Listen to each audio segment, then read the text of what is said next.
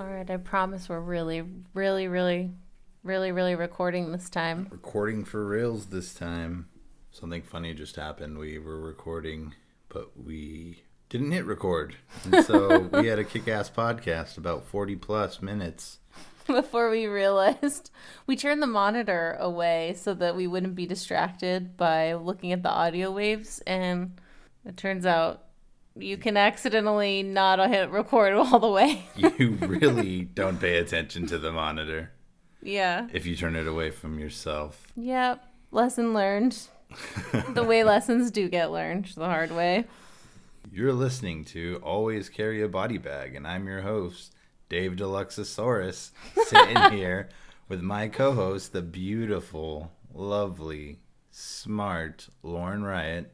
Hello. We have another podcast for you. I think this is going on our Patreons first. We're going to release it to Patreon first, and then it'll go on all the public forums all the public channels a couple days later. There we go. We have some business to take care of. I think, do we have shout-outs? Yep, we've got both. We got some shout-outs and business to take care of. First order of business is shouting out Persephone Dark for that kick-ass theme song we just got. Did y'all like that?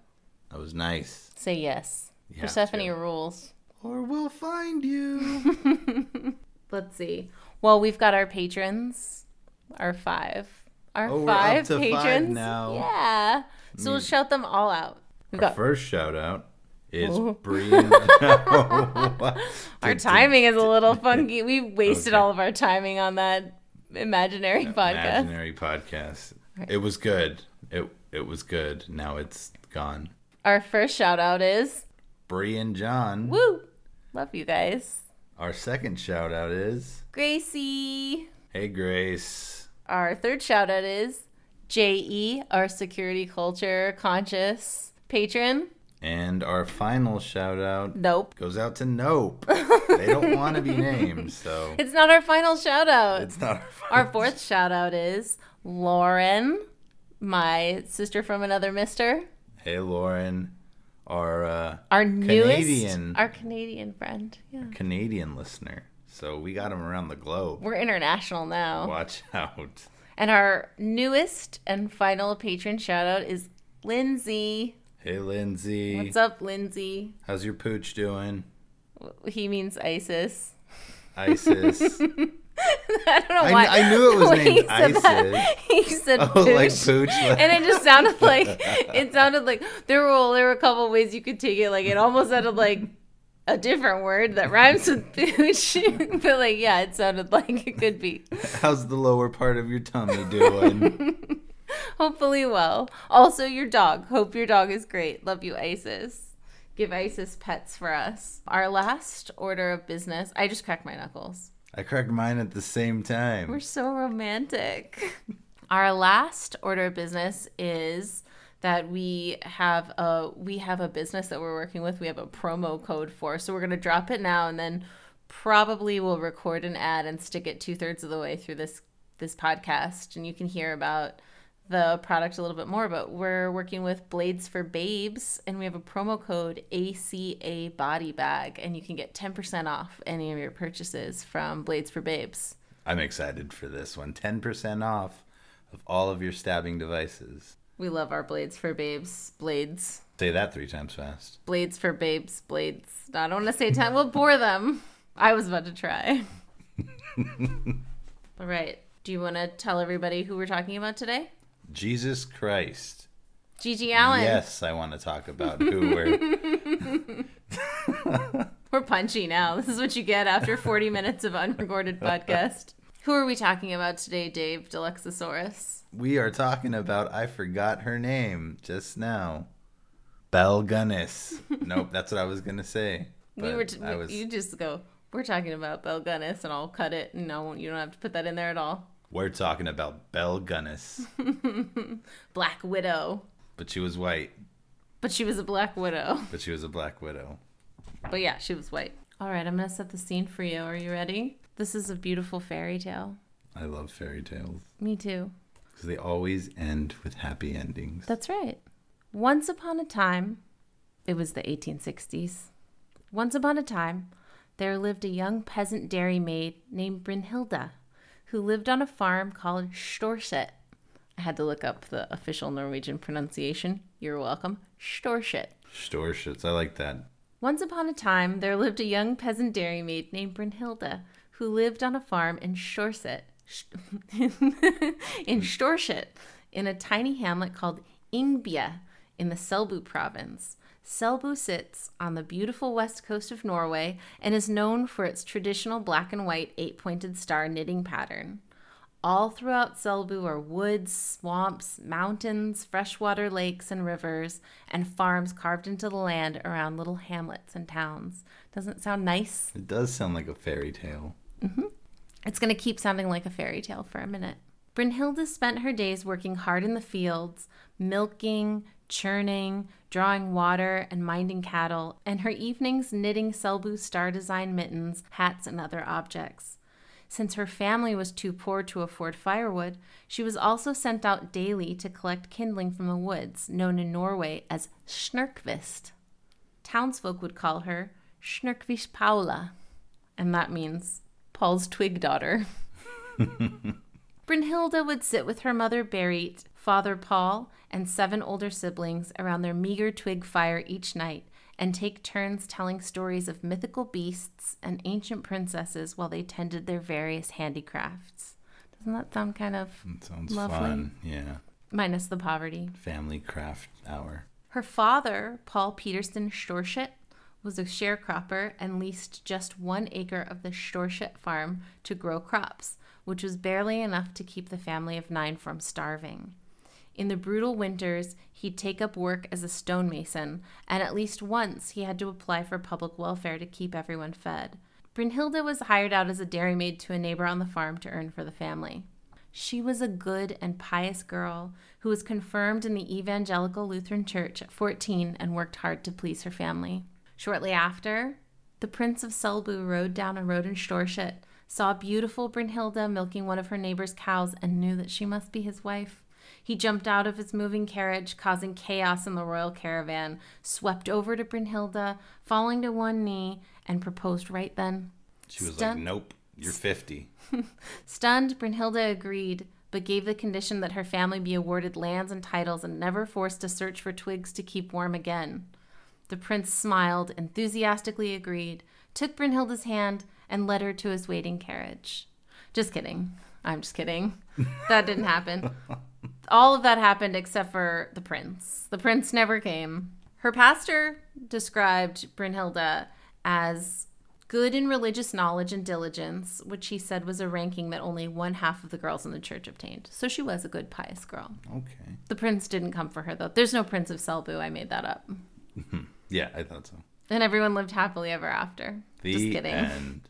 Her neighbor and employer, Rada, described her as a diligent human being in all ways behaved well. I really like how Norwegians talk about people as human beings. That's how they talk. They don't say person, they say human being. They want to make that clear. Well, maybe animals can be people to them.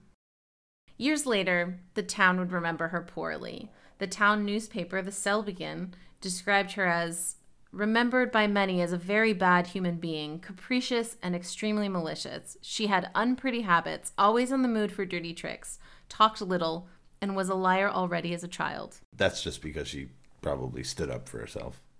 Maybe. As a grown-up, she was still little respected and was a scum of society. That's how they described her. But this was after she was busted. Oh, she gets busted. It's a true crime podcast. Yeah, she gets busted. I thought we were just telling a fairy tale for this episode. I did say she was a black widow. Switched it up on you. Later, a story would come out that she had some type of tryst with the son of a wealthy landowner who got her pregnant but was never going to marry her. The story said that he took her somewhere no one would see and beat her till she miscarried. This account also states that he died of an ailment suspiciously like arsenic poisoning shortly after, but there's no documentation of this, and the story came out after she had immigrated to the U.S. and made a name for herself, so it's questionable whether or not it actually happened. Her older sister, Olena, immigrated to the U.S., married John Larson, and changed her name to Nellie Larson.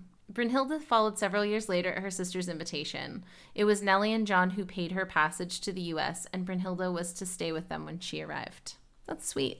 Little chain migration. Helping a sister out. An actual sister. Again, she's white. The passage must have been awful. She took a 4-day voyage on a steamship from Trondheim, Norway to the city of Hill in England. And this is how the passengers who rode on that trip described the food. For breakfast, there was always sweet tea without milk and dry, hard biscuits, and the same for supper. There was butter, but it was so rancid that we could not digest it. For dinner, soup with meat, but there was no taste to the soup, and the meat was salty as a herring. One day we had salted fish with a dash of soup, but it was inedible for most of us, and we just ended up dumping our portions into the sea.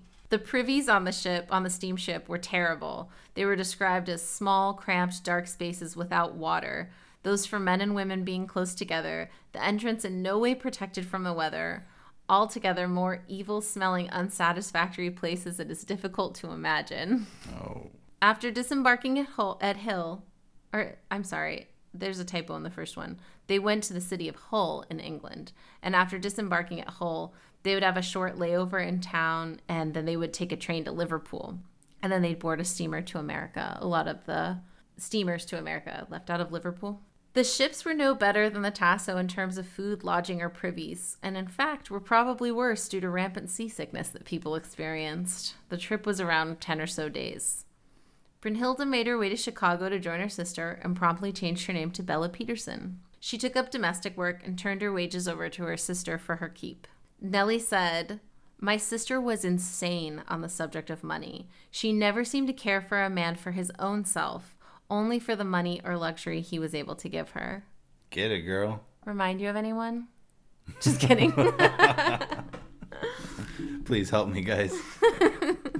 I'm broke. If money was what I was after, I would never have fallen in love with you. I was just about to say that. At 24, she married 29-year-old Mads Ditlev Anton Sorensen. He was a night watchman at Mandel Brothers department store. I like the name Mads. Like Mads Mikkelsen from Hannibal. Oh, yeah. With the excellent bone structure. I know it as a short name for Madison. I've known a few people named Madison. Because you're from SoCal. They call her Mads. Is that a SoCal name, Madison? That's totally a SoCal name. There's only one picture of Mads. He has a big mustache, and he's this, like, burly looking... He kind of looks like a frontiersman, but it's not really the frontier where they are in Chicago. There's not a lot of information about their first 10 years of marriage, but I'll tell you everything I could find out. Bella wanted children.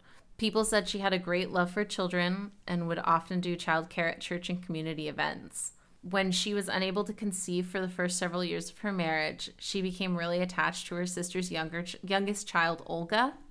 I like that name, Olga. Nellie said, "She was an awfully cute little girl, and my sister demanded to have her to rear." Okay. I like your kid. Let me have it. Yeah. They used to give kids away back in the day. They did. Yeah. That's going to come into play a lot in this story. Like, yeah, these in a burlap sack. You can have them if you could put a shirt on them. Yeah. If you can put a shirt on him, you can have this kid. Yeah. Olga was allowed to visit with her Aunt Bella for 6 weeks once, but Nellie said that she refused to let Bella adopt my little daughter, and from that day, my sister would hardly speak to me. In 1891, after 8 years of marriage, Bella would finally become a mother. The Olsons, a couple in the Sorensens' neighborhood who they had befriended, had an 8-month-old daughter named Jenny. The girl's father later explained how Bella came to be her mother. He said, "When Jenny was 8 months old, her mother was dying. Mrs. Sorensen begged the dying woman to bequeath the child to her. My wife put the baby in Bella's arms and called on her to swear that she would guard the little one as her own, rear and care for her. Bella swore that she would regard the pledge as sacred. My wife died soon afterward. After Bella took the child, I saw her frequently. She brought Jenny to me often and kept her well dressed. The child was happy." What happened to the dad? The dad was just like, take her? Dads don't take care of kids in 1891. Dads don't take care of kids in 2021. Yeah. But they get custody of them. Take the kid. It's yours. In this case, years later, Anton Olsen remarried, and he tried to regain custody of little Jenny, but Bella fought him in court and won. Yep. She won custody of her. Where was your ass earlier? Honestly, if she didn't turn out to be a serial killer, I'm down with that. If you hand your baby off to someone and they rear them for several years, Yeah. It's fucked up to the kid to try and take him back. But again, children were just swapped around like little trading cards back in those days. Yeah, that's what I said. As for Mads, he was not earning much at the department store. He brought in about $15 a week, which is about $450 a week now. Somehow the couple managed to save enough money to buy a small candy store. And they ran it out of the street level of a 2-story building. And they sold what bodegas sell. Basically, they sold cigarettes, candy. Takis, Arizona iced teas. Yes. Vitamin waters. Yeah. Newspapers, magazines. Black and Measies. The store did poorly. And one day when Bella was alone, this is not because Bella was lazy, for the record. She was not a lazy serial killer. She was a hard worker. Well, it takes a lot of strength to stab. Yeah. So the store was doing really bad. And one day when Bella was alone at the store with 3-year-old Jenny, a fire broke out. The Chicago Tribune reported the first known of the fire was when Mrs. Sorensen with her child came running out onto the sidewalk crying fire at the top of her voice. So she started the Chicago fire. Just the fire in the candy store. Oh, yeah. The interior was completely destroyed, and though Bella had said that a small kerosene lamp had exploded, neither firefighters nor insurance investigators could find a trace of the broken lamp or even broken glass. Even though arson was suspected, Bella and Mads received an insurance payment and the Sorensens sold the store to the brother of its original owner. So they pulled a straight up HH Holmes. Mm-hmm. They got a double cash out on it. Smart. Yeah. This is just the beginning for her. This was like, they talk about serial killers and how the first time they kill, a lot of times it's an accident and they realize, oh, I really like this. And I think for her, this insurance fraud was like, oh, I really like doing whatever the fuck I want and getting money. She's a hustler. After this, they moved to the comparatively nicer suburb of Austin. Not Texas. Austin, Illinois. Good. Right. Texas is canceled. And they bought a 3-story house with bay windows. That sounds really nice. At some point, someone asked Bella about her first husband, and all she had to say about him was, he provided me with a nice house. Over the course of the next 2 years, 1896 to 1898, they'd become parents to 4 more children. Caroline, Myrtle, Axel, and Lucy. Many people do not believe that Bella gave birth to these children. 4 in 2 years, first of all, none of them are twins. Yeah. So there's your first clue that she didn't give birth to these children. Also, she seems to not be able to have her own children. There's no evidence that she ever had her own children. There's a lot of evidence that she had adopted children. She just asked people for their children. Yeah. She was really big. Just like really big and strong. She punked people for She's their like, children. Give me your baby. And her sister was probably big too. That's probably why her sister got to keep little Olga. So there's no documentation to show how they came into her care. Some people have insinuated that she was getting money for taking the kids, but there's no evidence to show that she was making any money off of it. Little Caroline died at 5 months old of enterocolitis, which is acute inflammation of the bowels. And Axel died of hydrocephalus, which is a buildup of cerebrospinal fluid in the brain. That's incidentally something that's pretty common, hydrocephalus, but now there's treatment for it. So kids usually don't die from it. That's awesome. The same thing with enterocolitis because we have antibiotics now. Mads started working at Chicago and Northwestern Railroad, and he was bringing home $12 a week. So he took a pay cut, but they were able to keep that house. On the evening of Friday, October 1st, 1897, this guy comes and knocks on their door, Angus Ralston, and he proposes a business venture to them. He's like the first Amway guy. Okay. He said he was an agent of the Yukon Trading and Mining Company, and he told them that the company was, quote, a corporation of great financial resources that had been incorporated with a capital stock of $3.5 million, owned by mines in New Mexico, and had great and extensive interests in Alaska and Klondike regions. He just heard somebody say that shit. Sounds promising, though, right? Yeah. He was looking to hire miners, willing to spend a year in Alaska working for the company and prospect for gold with a chance to strike it rich. What do you think Bella thought of that? Get your ass over there and go find us some gold. Exactly. She's like, ditch my husband, strike it rich. Sounds like a plan. So she was all for it, and Mads signed into a formal agreement with the company less than 4 weeks later on October 27th. According to the terms, Mads agreed to go to Alaska in the employ of the company and prospect for gold, locate same, and do any other kind of work that the manager in charge of the expedition requires done for 1 year beginning April 1, 1898. In return, he would be paid the same wages as other men in the camps where the mines are located, and then also receive 1/4 interest on all mines located by him. And that was along with 2,800 shares of stock in the corporation. And since the Sorensen family would be without their breadwinner for a full year, the company also agreed to pay Belle Sorensen, his wife, $35 each month while he's in their employ and to charge same to his account for salary. Sounds like a winner. Yeah. Or a scam. Should Bella ask for some money up front. Well, who asked for money up front? Here's your first sign that it's a scam. Let this be known. If someone is promising to make you money, but they want you to spend money to get you the money, there's a good chance it's a scam. Bella and Mads agreed to invest $700, which is the equivalent of $20,000 today, for his supplies for 1 year. They put up the deed to their home as collateral for the funds and handed it over to the Yukon Trading and Mining Company. 2 months went by and they didn't hear from a company representative at all. So they found a lawyer to examine the books of the company, and he found that it had absolutely no financial resources. Holy shit. What about their $700? $700. That's what I was thinking. So they ended up filing suit, and they were able to save their home. Since they had put it up as collateral, they were in a real pickle because they had to pay back the loan on it. So they really had to get their money back or they could lose their house. But they were able to get the money back through the lawsuit, save their home, and Mads, instead of going back to the railroad company, went back to the Mandel Brothers department store where he was making a little bit more money. Yeah, that's good for him. Yeah, good for all of them. On the evening of Tuesday, April 10th, 1900, a fire broke out at their house. Damn, all these fires. Supposedly, this was due to a defective heating apparatus. Firefighters were able to save the building, but Bella and Mads reported $650 worth of destroyed household goods to the insurance company, and they were paid out. All right. And no heating apparatus was ever found. Probably not.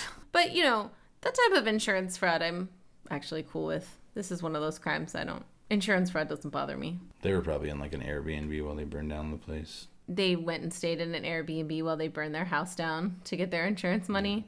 I feel like that might have triggered an investigation. Why weren't you home when your house burned down? We were on vacation down the street at an Airbnb. Why were you? Because the house was going to burn down. We had to sleep somewhere. We couldn't sleep in a burning house. In 1900, Mads had a life insurance policy with a $2,000 payout that would end July 30th.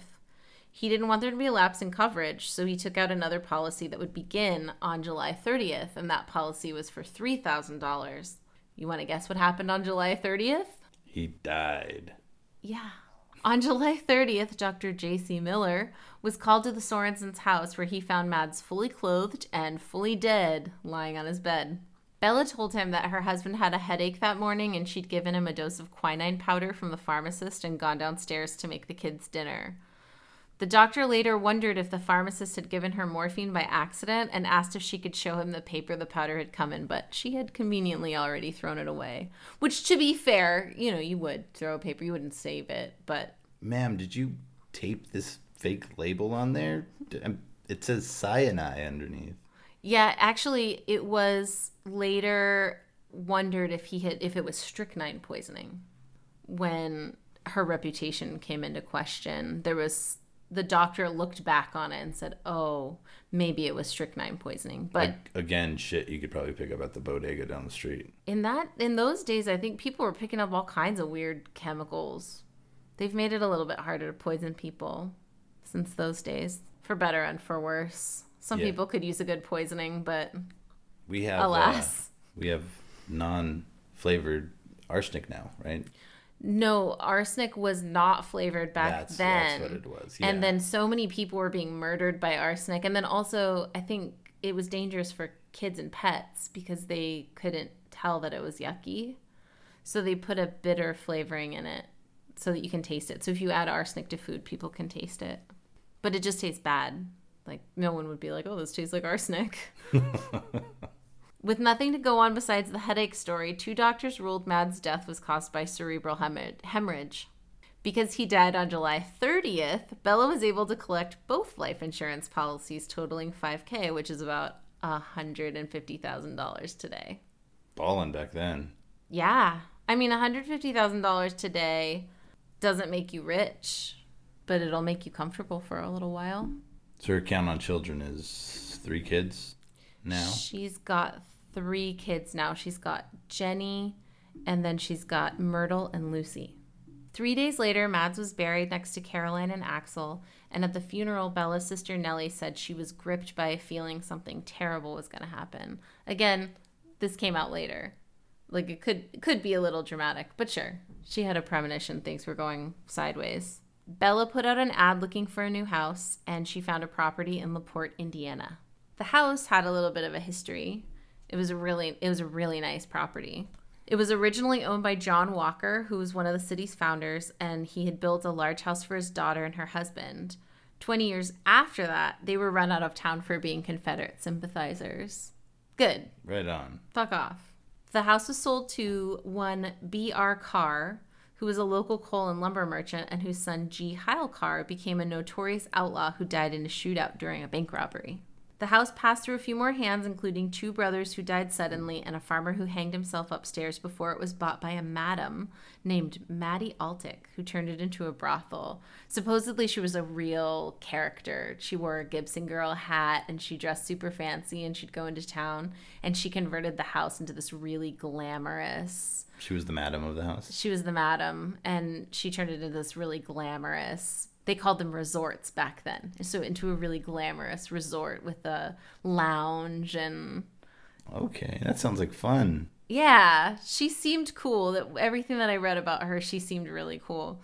She was super fashionable, and she was really confident. Like, she was just like, yeah, I'm a madam. Fuck off. I really liked everything that I read about her. She seemed cool. Everybody that I've heard of being a madam is a pretty cool person. So sadly, Maddie Altick died when she was living in the house. And her death was ruled as a complication of heart disease, but there were a lot of rumors of suicide and foul play because she was young. So it was really weird. Yeah. And it turned out that her sister had a competing resort nearby, and there was a really intense rivalry between the two of them, so it was suspected that her sister might have poisoned her. Oh, that sounds like another podcast in itself. Yeah, I couldn't find a lot about it, so I don't know if we could really do a podcast. Sisters. We could do a wild speculation podcast. Yeah, that would be fun. Over the next 8 years, several people bought and sold it before Bella found it and purchased it, and there wasn't anything especially interesting except that a lot of them had these weird, tragic ends, like one farmer hung himself and another one died suddenly and nobody could understand why. And when she took a black light to the whole house, it's like a Pollock painting. It was beautiful. It was beautiful. It was art to Bella. When she moved, she changed her name to Belle. It was considered more American. But every time she was writing letters in Norwegian to people and things like that, she would sign her name Bella. Sometime during the first years of the Sorensons' marriage, they had taken in a boarder named Peter Gunness. Obviously, her name's Belle Gunness, so you can see where this is going. Okay. He was blonde. He was supposedly very handsome for the time. He was an immigrant from Oslo in Norway, and he'd been living with his brother Gust Gunness. I would assume his brother was Gustav, is a Norwegian common Norwegian name, but he went by Gust. And he was living with his brother Gust in Minneapolis, and then he went to Chicago and lived with the Sorensons. After that, he married a woman named Jenny Simpson, and they had a daughter named Swanhild in 1897. 4 years later, they were having another baby, and Jenny Gunness died of childbirth complications. So R.I.P. Jenny, that's really sad. It was difficult back then to deliver a baby. Yeah, it's difficult all the time to deliver a baby. It was a little riskier than... Yeah. In 1900, Belle was visiting her cousin in Minnesota shortly after acquiring the LaPorte property, and she reacquainted herself with Peter. And she had marriage in mind, and he went for it. Now, this is where the writer of this book that I am using for most of this research, obviously I did some internet research and have listened to she's well covered. I've listened to other podcasts on it. But the author of this book, Harold Schechter, wrote Hell's Princess. I didn't say the primary research source in the beginning, so I'll say it now. This is when he's kind of awful about Belle's appearance through the whole thing. Really misogynist. The book is good. It has a ton of information. It has some of the best research, and it has some of the most detailed compilations of court documents and news reporting and diving into which news stories were just straight up fictional and made up and which ones were real. What did he say? She was ugly? He was constantly talking about how ugly she was and how old she looked and how fat she was and how she looked like a toad. And so he says, in this section of the book, he says Peter was really handsome, and so it just goes to show what a nice piece of property was in LaPorte that he would go for this marriage. And I was like... For the pad? Yeah, but like, really? And he does this with everyone, pretty much every one of her lovers that she has in the story. He's like, she was really hideously awful and fat, so probably it was for this. Like, shut up, guy. Yeah, that I would hate reading that over and over again. If you look at my book, I took notes in it with pencil, and every time he does it, I write something snarky on the side. And to our top tier patrons, at some point, that book with all of my notes and snarky responses will go out to one of you. Can be yours. 5 days after they were married, the baby died. The official cause of death was edema of the lungs. And I remember my note in the book. Earlier when the other babies died, I said, I don't know if this is murder, but what does this say about her parenting? Maybe she was like, 4 kids is a lot. 2 kids, like, maybe don't take care of that one or whatever. This money I earned is going pretty quick here. Exactly. So I think I wrote in the notes, maybe this one was murder. The baby was shipped to Chicago to be buried with Belle's other children and Mads. Belle and Peter moved with her 3 children and his daughter Swanhild to LaPorte. But so she just shipped the baby away and didn't go with it and just bury it? Well, they were in Indiana. Yeah. Or they were in Minneapolis and going to Indiana. It wasn't clear where the marriage happened. Both are close but kind of far for the time to travel. But yeah, they just sent the baby to be buried. I don't know.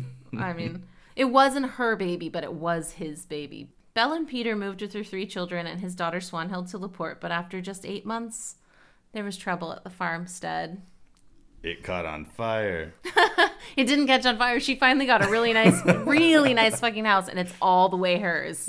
I don't think she's going to burn it. Unless she gets into real trouble and it's well insured, I don't think she's going to burn it.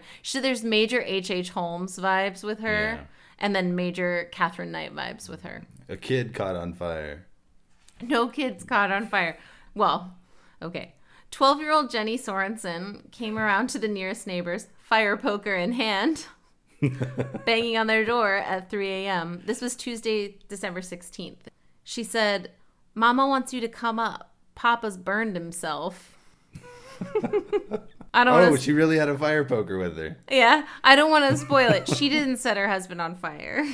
She didn't set him on fire. Honestly, if she'd set him on fire, she probably would have had an easier time of it than what she did do. And there wasn't any heating apparatus found. Yeah. Swan Nicholson, the neighbor, and his son Albert arrived to see Belle freaking out in the kitchen. She's like beside herself, hysterical, going on and on and on, like hard to even understand what she's saying. She's like, fuck, they're going to think I did this one. Well, Peter was lying face down in the parlor floor in his nightgown. Swan said he was laying on his nose and blood was on the floor. Swan said he took hold of his arms to feel a pulse and tried to talk to him, but he wouldn't give me no answer. And I know that the time period makes it seem like he'd be like, and he wouldn't give me no answer, but he was Norwegian. He was a Norwegian immigrant, so it was probably a totally different accent. But he wouldn't give me no answer. Like the guy from Frozen. Yoo-hoo! He's trying to check his pulse. Peter, yoo-hoo! Quick, Olaf, put him out. He wasn't on fire. I just think she's fucking burning everything. She's actually She's not... yeah, okay. Were you Well, talking about I was going to cooking? say she's not a firebug, but you know what? I'm not going to say that because she was. Swan's son Albert went to get the doctor, Dr. Beau Bowell, and in my notes I just wrote unfortunate. His last name was Bowell. Dr. Beau Bowell, who was the town's coroner at the time.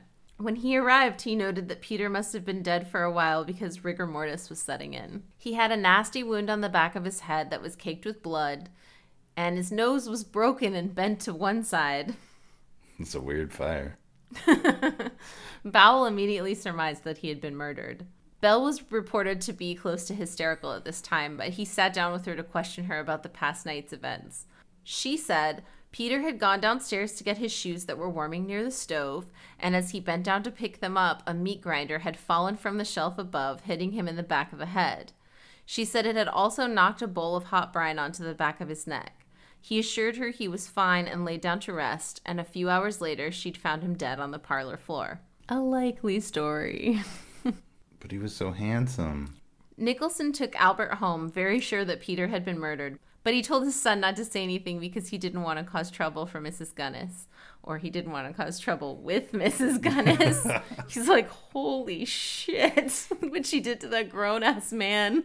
She threw a meat grinder at his ass. So because Belle Gunness is a pig farmer and because she grinds meat for sausages, I didn't mean to do this. In terms of timing the podcast, I just ordered a few books and the Belle Gunness book came in time. It was the first one that came for me to do the research, but she is kind of a sausage queen. Yeah, definitely. Do you have a Catherine Knight book? No. No? She's a sausage queen too. Yeah, I'm definitely getting like a little Catherine Knight-y kind of vibes. There's some Catherine Knight vibes. Not as crazy, mentally. She's more stable. Yeah. Catherine Knight was unstable. Both really big women. And both renowned for their lovemaking abilities. Oh, really? That's what I was gonna ask about Belle Gunness over here. Oh, she was a lover. She had the bomby. Mm-hmm. She did. She put a spell on men. Okay. Mm-hmm. Later that day, the postmortem was conducted by Bowell and Dr. H.H. Martin. They found no evidence of scalds or burns on the entire body. They found that his nose was lacerated and broken, showing evidence of severe blows or the result of falling upon a blunt article such as the edge of a board. He had a laceration through the scalp and external layer of the skull about an inch long, situated just above and to the left of the occipital protuberance. Híjole. Upon removing the pericranium, there showed a fracture and depression of the inner plate of the skull at the point corresponding to the external laceration. There was also marked intracranial hemorrhage. His head was busted. The postmortem report concluded that death was due to shock and pressure caused by fracture and the said hemorrhage. Dr. Bowell launched an inquiry with the jury to be held in the Gunness home because, none of it makes sense. Yeah. He's like, wait, there's something fishy here. I read a lot of the documents, and I feel like I would be better at lying to cover up this murder than Belle was when all was said and done. Why didn't she say that she heard him fall to the floor? Give the impression that he hit his head. She didn't know how bad it was. He laid down, and then at some point he got up, but because of the head injury, he fell down, and that's how he broke his nose. She didn't present it that way. And she made up this story about the brine, but there wasn't any brine on his nightgown, and he didn't have any burns. Why was it even in there? She's not a really good liar.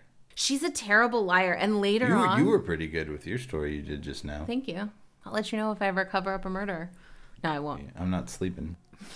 Later on, there's a police detective or something that says that she was this highly sophisticated criminal. And it's really wild what the standard was for a highly sophisticated criminal of the time because none of her stories ever sound good. She doesn't go to any trouble at all to say anything convincing or make anything look convincing about anything that she does. She's just wild. She's just like, oh, I have this kid now. Oh, my failing candy store burned down.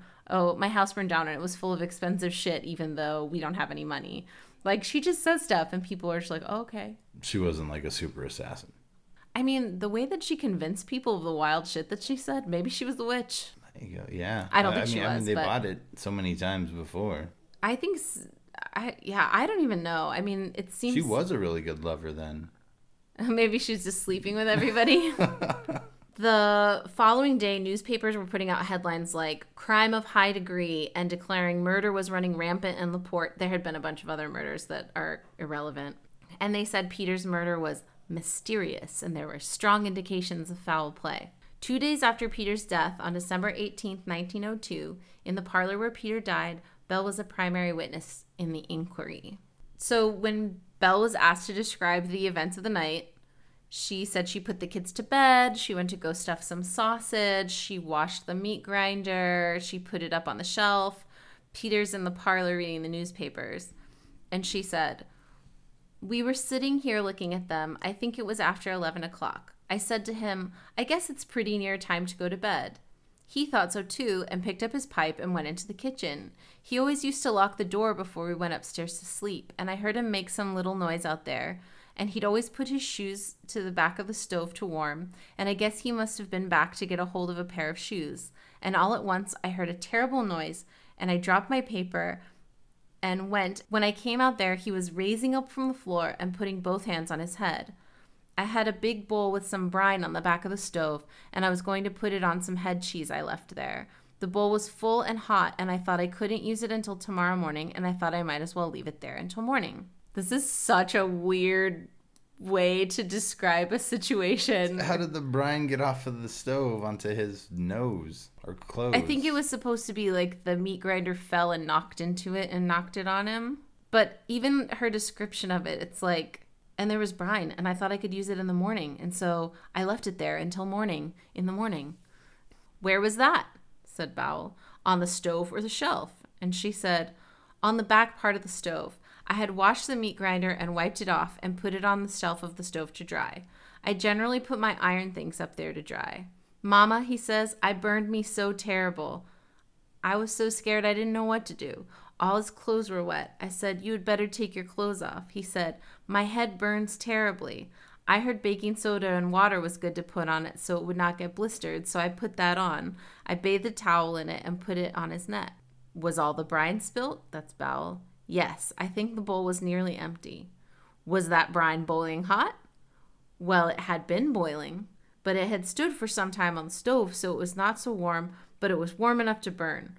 I rubbed him with Vaseline and liniment." And then the doctor asks if she notices the wound on the back of his head, and she said that she had. "Was it bleeding?" "Not very much. The bleeding seemed all to be stopped. He said he was afraid he was going to lose some of his hair on account of that burning, and he was complaining terribly."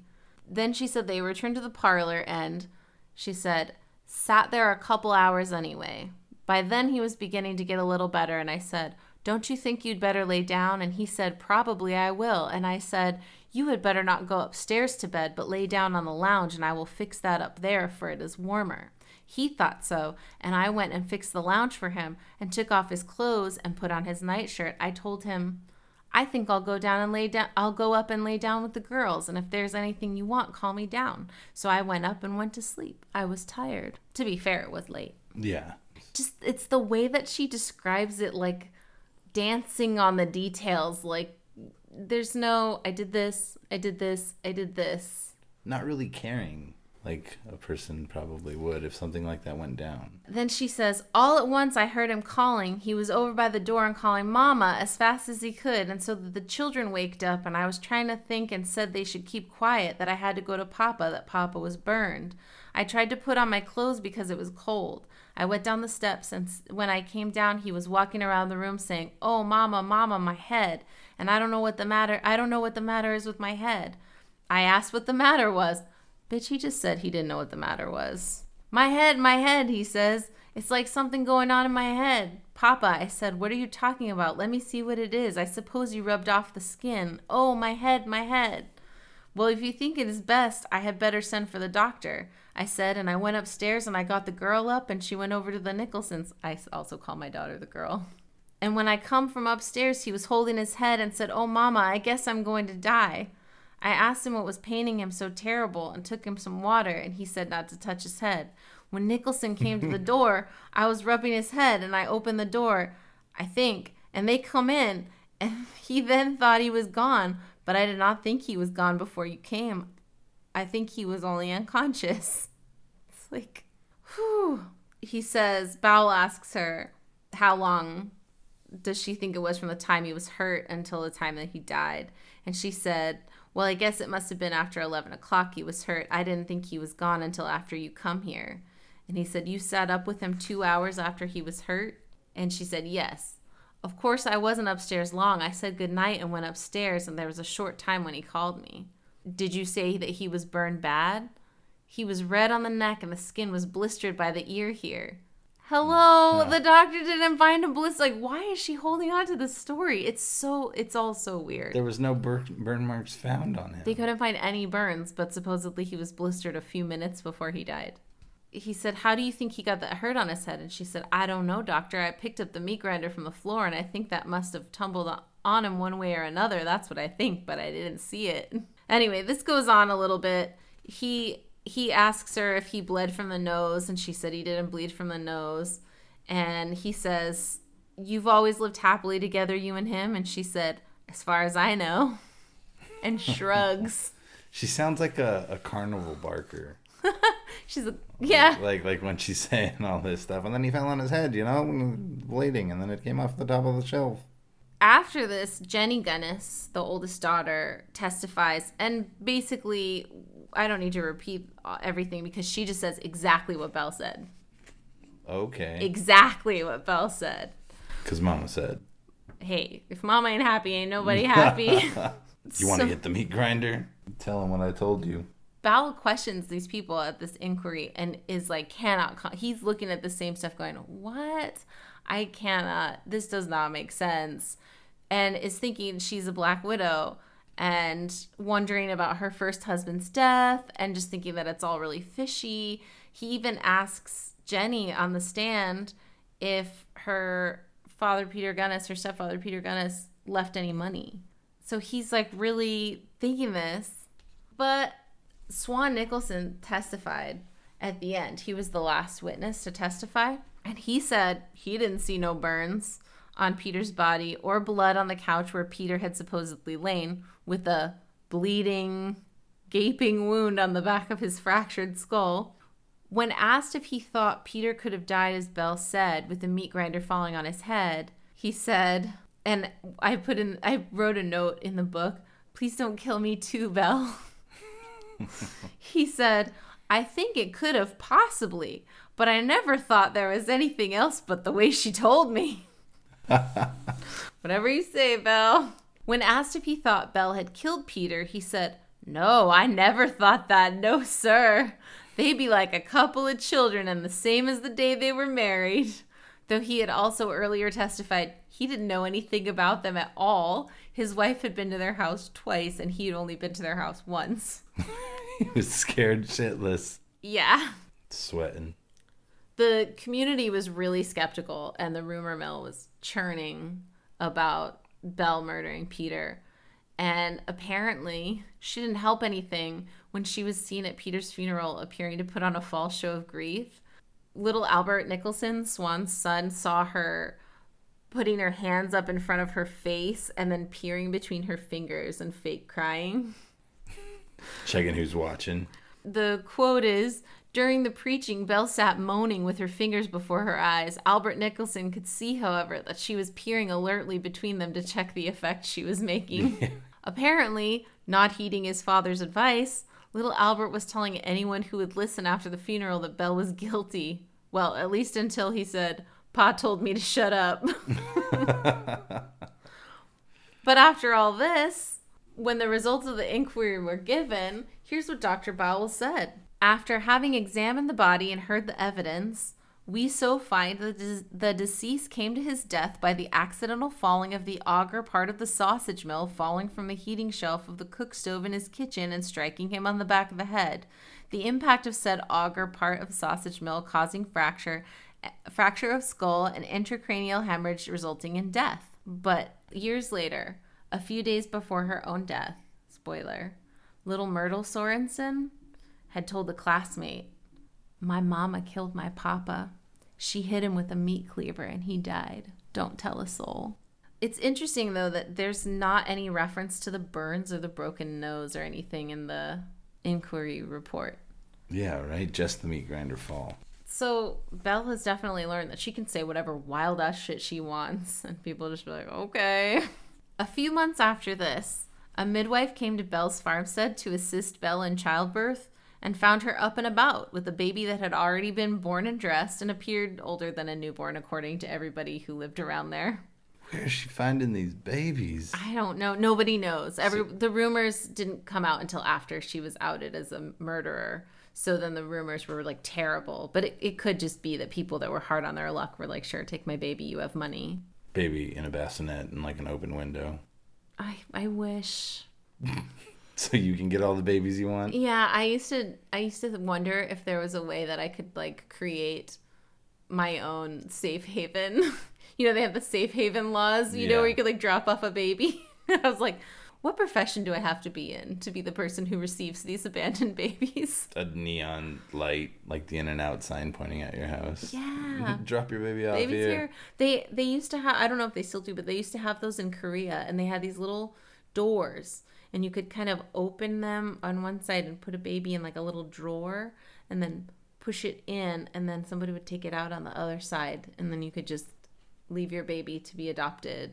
And I want all the babies. But I'm gonna have to kill some husbands to get the money to take care of all of the babies. So, man, I feel a little for Belle Gunness here. I'm just kidding. I don't. You hear the whole story. A neighbor saw Belle later that day, and she was washing clothes at the cistern, which is like heavy labor to scrub clothes. Oh yeah, on a washboard. On a washboard. And she said, like, girl, you should not be up. You just had a baby. And Belle said, in the old country, they never go to bed after they get a baby. Right back to work. The next day, a visiting neighbor saw her chasing pigs around the yard and also was like, what are you doing? You just had a baby. And she's like, in the old country, we chase pigs all the time after we get a baby. Like, I don't know what she said, but she's just like, whatever. People assumed the baby, whose name was Philip, was adopted. Like, nobody believed the story that she gave birth and was like, no one knew she was pregnant. And then all of a sudden she was, I mean, if she was pregnant when Peter died, she probably would have said, we were very happy we were going to have a baby. So Peter's brother, Gust, was in no way convinced by the inquiry findings. Oh, yeah. He was like, especially with the coincidentally timed death of her first husband, Gust is like, this lady is shady. So, and he was also really concerned about the quick death of his niece after she married his brother. Oh, yeah. That he was not Yeah. convinced that wasn't murder. I wonder if his brother ever told him anything. Probably, because he must have kept in touch. If you still see my car here in the parking spot, you know, I'm probably dead. Right. Type of thing. Catherine Knight. Yeah, again. He also knew that Peter had a life insurance policy of $2,500 with Swanhild listed as the beneficiary, and he wanted to make sure she actually got the money. So sometime in early 1903, he went to LaPorte to pay a visit to the farm and check on Swanhild's well-being and also figure out what was happening with the money from the life insurance. And Swanhild seemed to be doing fine. He couldn't find anything wrong with her circumstances. Okay. And Belle was known to be kind to children. Yeah. To a point. With killers, they do have people that they love, strangely, oddly. To a point. I don't know if it's love. It's like maybe the closest thing they can do to love. Ted Bundy had a girlfriend, right? All the way up until all of his but murders. did he love her? I'd like to think so. I'm a sap. Best that he was... Is that because you're really a serial killer, but you really love me? Aww. Tripping over my words. Blushing. I'm going to get you in trouble. But wasn't Ted Bundy the one that used to look under the covers at his girlfriend's body all the time like she was a science project? Yeah. That's foreplay. Okay. Don't do that. You don't know. Ew. I'm just kidding. I have to say that. Anyway, he gets to the farm. He sees Swanhild is doing fine. And Belle tells him that Peter had turned over the insurance policy to a mining company for the purchase of stock. And if the stock amounted to anything, Swanhild would be a rich girl. A likely story. Mm-hmm. Sounds good. But Gus asked to see the certificates, and she was like, I can't show you them. But do you want to come stay here and live here and manage the farm with me? Don't do it. Red flags. Gus, you in danger. Red flags. He said later about this, he didn't like her eyes. Yeah. And so he told her no. And he took Swanhild in the middle of the night and disappeared. And she never saw them again. Attaboy. Yeah. And he was the more prettier of the two brothers. So he would have definitely had it coming. These handsome Norwegian brothers. I hope he found someone nice. At this point, Belle was no longer considered a good neighbor around town. She was frequently in conflict with her neighbors because her livestock were always wandering into their yards to graze, which isn't just a politeness issue because they eat the grazing fields and take away what's available to those people's livestock. So yeah, it's like no, that's really bad. Can't do that. I know they ate all my grass, but can they eat some of your grass too? Yeah, Belle was just like, whatever, it's just grass. It's all my grass. She's like, Catherine Knight, is this your house? It's my house. Is this your grass? No, it's my cow's grass. Yoo-hoo! It's my cow's grass. Anyway, this neighbor got really fed up with her, and her two calves kept wandering over to his property, and he started threatening her, like, if you don't keep them from coming over here, I'm going to start charging you for grazing on my land. Yeah. And she didn't give a shit. So they wandered back over there, and he penned them up and was like, I told you I was going to charge you for grazing. If you want them back, you have to pay me $1 for them grazing my land. So she apparently, in like a huff, paid the $1, got the calves back. I mean, she could afford it. Then a few days later, or maybe weeks, but really shortly thereafter, she saw some of his cattle grazing down the road. Oh, shit. And she drove them all the way down to her own property and penned them up and was like, you have to pay me $1 to get your cows back. And then he's like, no, you drove them off the road. Like, you just straight up stole them. I'm not paying you to get them back. And then he reached for the gate. Like, he's like, I'm just going to get him back. Like, this lady's crazy. She's not going to keep me from my cows. And Belle turns to little Jenny and is like, go in the house and get the revolver. Oh, shit. So. We're going to light this guy on fire. So he paid her $1. Okay. And then the Nicholsons, who had completely saved her bacon when her husband was mysteriously killed by a falling sausage grinder. They were her neighbors too, so they had these kinds of run-ins with her, and her pigs were constantly grazing on their land. And finally, Swan Nicholson was so upset about it that he corralled them all up, loaded them into his wagon, drove them into town to file a report with the constable. And the constable was like, yeah, this is bullshit. And he held the pigs, and Belle had to go down with her wagon and pay a fine of $1 for each pig to get them back and take them home. And she was so mad. And so her and Swan, luckily for Swan, though, it didn't really go further than this. They just never spoke to each other again and never set foot on each other's farmsteads again. Why didn't they just build a fence? Why didn't they build a fence? I don't know. They have corrals. Now, despite being a budding black widow and a terrible neighbor and just a general asshole, Belle was kind of a badass. At this point, she's a single mom. She wears men's clothes and she does all the men's work on the farm. Yeah. And she's like really strong. So I haven't really said, and it's probably because I'm like rebelling against this author, was like, she was 6'1" and almost 300 pounds, and she was just so like big and awful and like whatever. And it's like, I don't know, like that's kind of super fucked up. Like, she tended farm all of her life. She was probably yoked. She's like big and strong and like capable of doing stuff. And clearly to all of these farm men, she's a babe. They like her. She's not having trouble attracting men. So anyway, he's a dick, but I had him pointed out, she's really big. She's really big and she's really strong. Like Catherine Knight, really big and really strong. And so she'd do all this men's work on the farm. She was like doing the plowing, the mowing, the planting, the harvesting, like all the things, right? And then she's doing all the livestock work. And then she's the only woman at these livestock auctions, and they're like tromping around in the mud, looking at all these animals corralled, and she's picking them and bidding on them. And then she would buy a 200-pound pig, and then she would take it over to her wagon and just bodily pick up the pig and like throw it into the wagon. Wow. She could just pick up a 200-pound pig and like toss it into a wagon. I know big grown men who could not do that. She's kind of cool in that way. Yeah, that's really cool. And then she'd slaughter it and butcher it start to finish by herself, all alone, no support, like no help. That's cool. Also very Catherine Knight vibesy. Yeah. So in that way, Belle was super cool. But even though she was super badass and could do all of that stuff herself, the farm was big enough that she had a ton of livestock. She had a really prosperous little farm, and she couldn't do all the work herself. So she needed a man. Oh, and that is where we'll pick up on the second part of this podcast. All right. Bye. Say bye. Bye.